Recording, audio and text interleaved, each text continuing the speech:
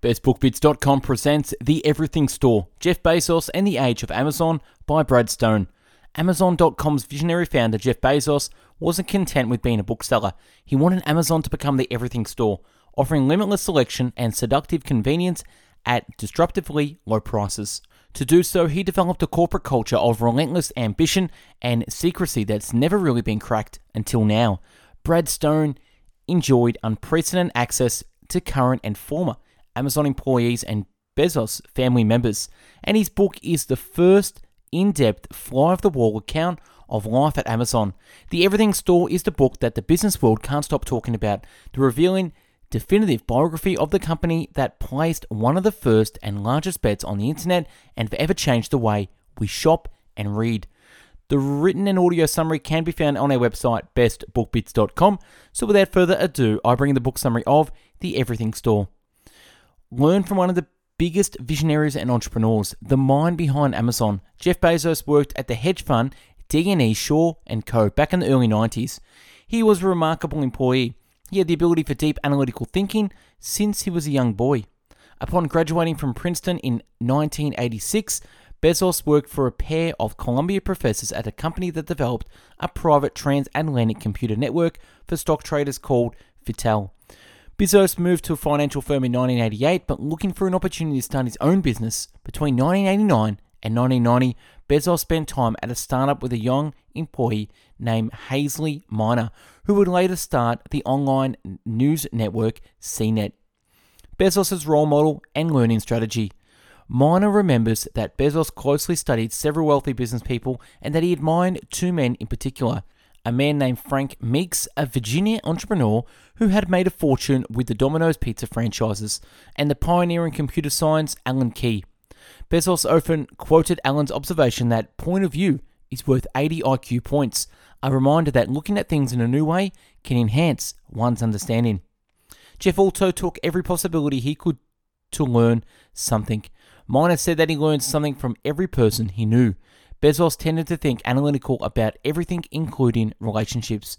He famously tried to increase his woman flow by taking ballroom dance classes and increase his N+ women exposure. Amazon's focus on the customer. From the very beginning, it was Jeff's priority to focus on customer satisfaction. The online store got its current name after Bezos pored through a dictionary and found the word Amazon. It resembled what he envisioned, Earth's largest river, Earth's largest bookstore. Amazon's focus on customer satisfaction leads to a continual development of new features that like the customer reviews, for instance. Traditional publishers resisted the customer review feature because they thought it would harm sales. Similarly, the decision to make a platform for individuals to sell used products met with opposition at first. Bezos realized the potential e-commerce had over traditional businesses and explored it with features like product recommendations, which pop up based on previous shopping behavior. This feature increased sales consistently as customers stumbled on relevant products they wouldn't have discovered otherwise. If you want to get to the truth about what makes us different, it is this, Bezos says. We are genuinely customer-centric, we are genuinely long-term orientated, and we are genuinely like to invent. Jeff's frugality and the company's sometimes harsh working environment. Jeff has an obsession with frugality. He thinks that it helps Amazon concentrate on the important things like customer satisfaction. Amazon's employees have to pay for parking permits themselves. There are no free snacks, and executives are required to fly coach. Bezos used to say, you can work long, hard, and smart, but at Amazon, you can only pick 2 out of 3. A young CEO liked to rephrase it, you can work long, you can work hard, you can work smart, but at Amazon, you can't choose 2 out of 3. Over the years, Amazon has repeatedly hired tens of thousands of temporary workers on each holiday season for $10 to $12 an hour. Amazon's approach is to establish fulfillment centers in economically weak areas to exploit cheap labor and the ability to fire workers once the season is over. In colder climates, company managers skimped on the installation of air conditioning in the fulfillment centers and instead used protocols to deal with heat waves. If temperatures spiked above 100 degrees, 5 minutes were added to morning and afternoon breaks, which normally were 15 minutes long. The company also installed fans and handed out free Gatorade, but all these moves were insufficient in 2011 when a brutal heatwave led 15 workers were taken to hospital due to heat-related symptoms. A newspaper reported that Amazon, in an attempt to deal with employees as they dropped, hired a private ambulance company to have paramedics stationed outside the FCs during the heatwave. Amazon's management and corporate culture. Bezos insists that employees don't use PowerPoint decks or slides in company meetings. Instead, employees have to write 6-page narratives laying out their points. Bezos thinks that doing so fosters critical thinking. New products have to be presented like documents of a press release. The goal is to frame the proposed initiative in a way a customer might hear about it the first time. Teams at Amazon have usually fewer than 10 employees per unit, following the 2-pizza rule. The 2-pizza rule is a quirk at Amazon, implying that no team should have more members than can be fed with 2 pizzas in the late working hours. Bezos thinking that big meetings are unproductive and likes to replicate Darwinian principles of survival between small teams. Small teams are used to tackle Amazon's biggest problems independently. They have to compete with each other for resources, sometimes duplicating efforts.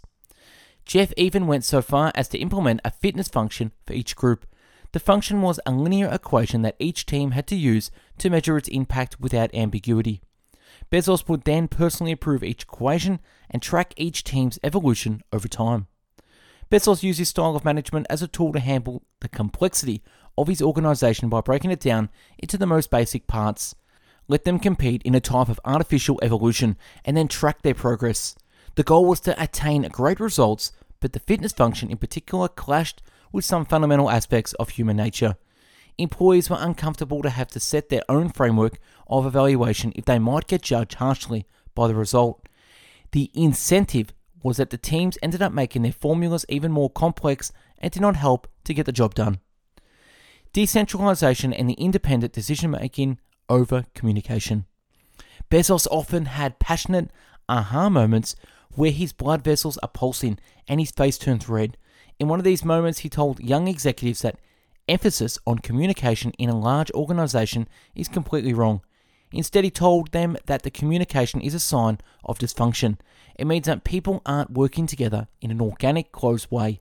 Instead of improving communication, the focus should be to figure out how to communicate less with each other, not more. Bezos also made it clear that a hierarchy isn't responsive to change. The emphasis should be on decentralization and independent decision-making. Coordination is a waste of time, and people closest to the problem usually are in the best position to solve them. Amazon's meetings are extremely data-driven. Employees need to back their arguments up with hard data, which enables ambiguous decision-making in honor of the maximum numbers don't lie. Vision and long-term thinking. Bezos is a visionary similar to Elon Musk. He doesn't shy away from the temporary losses if they bring a long-term advantage to Amazon. In fact, that is how he established the Kindle as the leader in the ebook market. When Amazon first started to offer its Kindle, Bezos insisted that there should be a plethora of books already available for Kindle and that the book price should be lower than the physical books. He set a flat price of $9.99 for digital versions of the book, following his guts call on Apple's successful 99-cent price tag for digital files on iTunes. Both decisions, especially the price, was confronted with a lot of resistance from book publishers. First, they had to find a way to digitalize a great percentage of their books. Then they were forced to comply with the lower digital price eventually. At first, however, Amazon bought copies of the ebooks for the same price as their printed equivalents, which meant that the company lost money on every book. Bezos was alright with it because he knew that he would establish Amazon as a market leader that way, and book publishers would have to lower their prices sooner or later once Amazon would be the go-to marketplace for ebooks. Bezos' pattern for long-term strategies then is to take short-term loss to get long-term advantage. Take short-term loss to get long-term advantage. He often said that Amazon had a willingness to be misunderstood. Jeff also said that it would take a missionary over a mercenary company every day, alluding to a concept from the 2001 business philosophy book, The Monk and the Riddle. In the book, missionaries are portrayed as having righteous goals and are trying to make the world a better place, while mercenaries are pursuing money, power, and are willing to run over anyone to get it. Bezos' private projects. Bezos dreamed about making a huge impact on big things like space travel from an early age. The billionaire status he got from Amazon's success gave him the possibility to tackle on some bold things. His secret company, Blue Origin, is such a program. Blue Origin works on revolutionary space travel technology and operates largely in secret. Jeff has also become the biggest financial backer of a giant 10,000-year clock. The clock is a mechanical timepiece designed to last millennia. And Bezos' words, the symbol is important for a couple of reasons. If humans think long term, we can accomplish things that we wouldn't otherwise accomplish. In other words, Bezos believes that the human species should think in the long term and that the clock can deliver such a powerful message. Bezos' pragmatism. Since Amazon's founding, Bezos has put an emphasis on acting rather than overanalyzing. Acting rather than overanalyzing. Overanalyzing often results in missed opportunities and lost time. Often the possible implications and outcome are not analyzable anyway.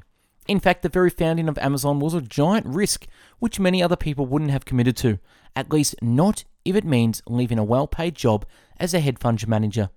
Bezos even created a Just Do It award for self-motivated employees who created something on their own initiative, even if it wasn't successful, as long as they acted with resolve. The price, of course, was frugal, like winning a pair of Nike sneakers that belonged to a basketball player who worked at Amazon. Amazon Web Services, Amazon's expansion.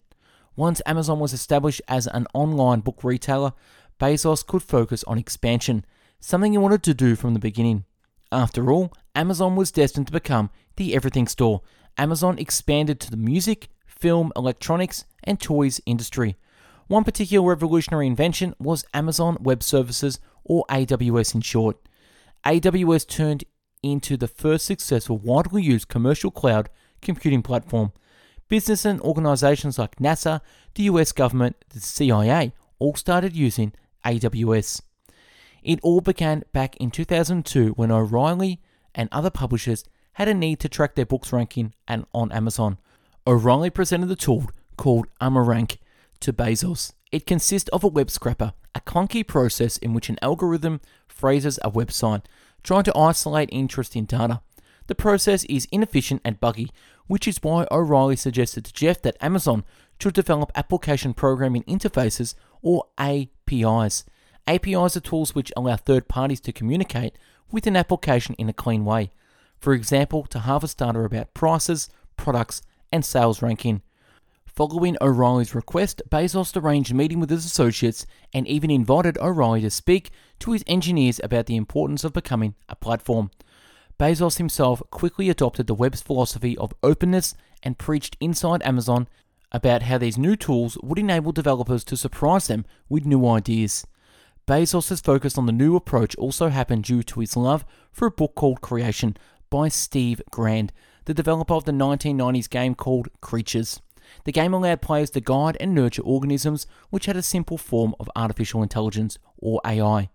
Grand wrote that his approach to AI was to focus on designing simple computational building blocks called primitives, and then let them interact and create complex, surprising behavior. Grand wrote that sophisticated AI could emerge from cybernetic primitives through evolution. The book was widely discussed at Amazon and formed the basis of a new philosophy of the company's own infrastructure. To foster creativity, Amazon should emulate nature's principle of evolution. That is, create the primitives necessary for developers to create something interesting, and then get out of the way. Instead of trying to guess what services developers might want, the primitives would form small, flexible and simple components for developers to work with. Bezos' approach was that developers are like alchemists, and he wanted to do everything possible to let them do their alchemy without getting in their way. Of course, Jeff's vision for Amazon goes much further. He plans to expand to the grocery business, Amazon Fresh, as well as getting into the smartphone, television, and 3D printing business, to name a few. One thing is for sure, as long as Bezos is in charge, Amazon will continue to move, evolve, and do things in unusual ways. And that's a wrap on the Everything Store summary. Check out our previous video book summaries on our YouTube channel, Best Book Bits, where you'll find over 400 video book summaries.